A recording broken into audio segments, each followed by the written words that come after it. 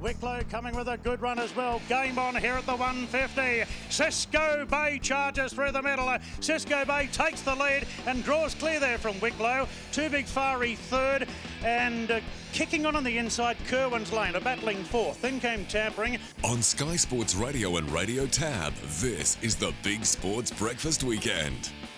Welcome back to the show with Buzz and Ray. That was Cisco Bay, one of three winners for Gerald Ryan and Sterling Alexio yesterday. They had a tremendous Randwick Everest Carnival with feature winners each of the three Saturdays so far, and Gerald's been good enough to join us. Gerald, good morning. Yeah, good morning, Ray.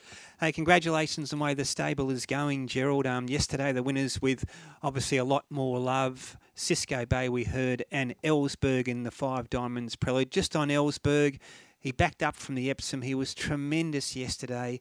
Do you roll the dice now and give him his chance over 1,800 metres in the Five Diamonds?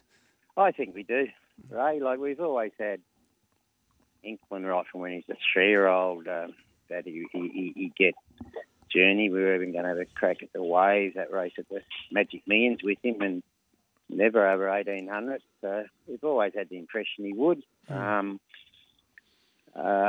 You never know until you try him. And if you're going to try it, we'll try it in a $2 million race on his home track. 3 weeks between runs, which he appreciates, and see how we go. Yeah, it makes perfect sense. A lot more love was terrific in the regional. Alan and Bert Vieira's had a great run with his horses this carnival as well. Where to next for her? And also the filly that ran third, Call Die. Gee, that was some run. Yeah, a lot more love. We'll just toss her around the next couple of days, whether she goes out for a rest or whether we might push on for the spring stakes at Newcastle in a month over a mile. But we'll just see how she does. She's come through the race really good. Like filly doesn't carry a lot of condition, but she's a huge eater. It's surprising. I don't know where she puts it, but she come through the race good. Only left a couple of handfuls last night. So we might push on there. Call Die, I think. He's got a really good future in front of him. Promising filly, and she's only going to get better as she gets older. She could be a really good 4-year-old mare. Just learning her craft, still trying to know what it's all about. I'm not sure where we'll go with her yet. We might have aimed towards that race at Newcastle as well. Group 3, valuable filly.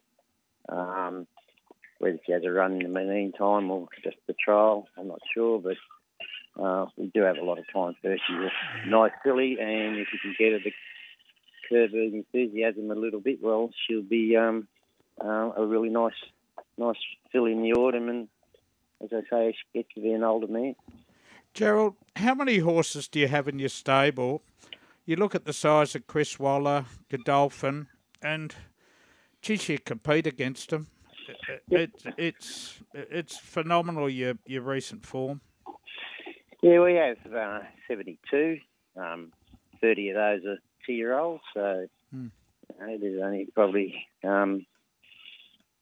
40 racing age, more or less, and going. And we just try to do the right thing, get them fit, get them healthy, and run them in their right races, you know.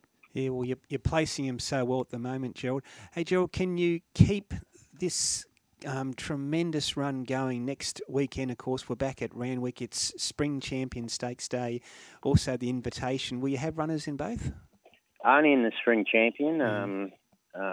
Williamsburg, he'll go to the Spring Champion. And in the Presnell, Cullen Presnell race, we'll probably run... the Grey Horse Brosnan, you know. Okay, so. You just want a dry track for him, don't you, really? So, yeah. Well, the stable's going enormous, Gerald. Congratulations. Really happy for you and Sterling. Hopefully it can continue next week with the Spring Champion and the calendar Presnell. And thanks for joining us on a Sunday morning. Okay, no worries.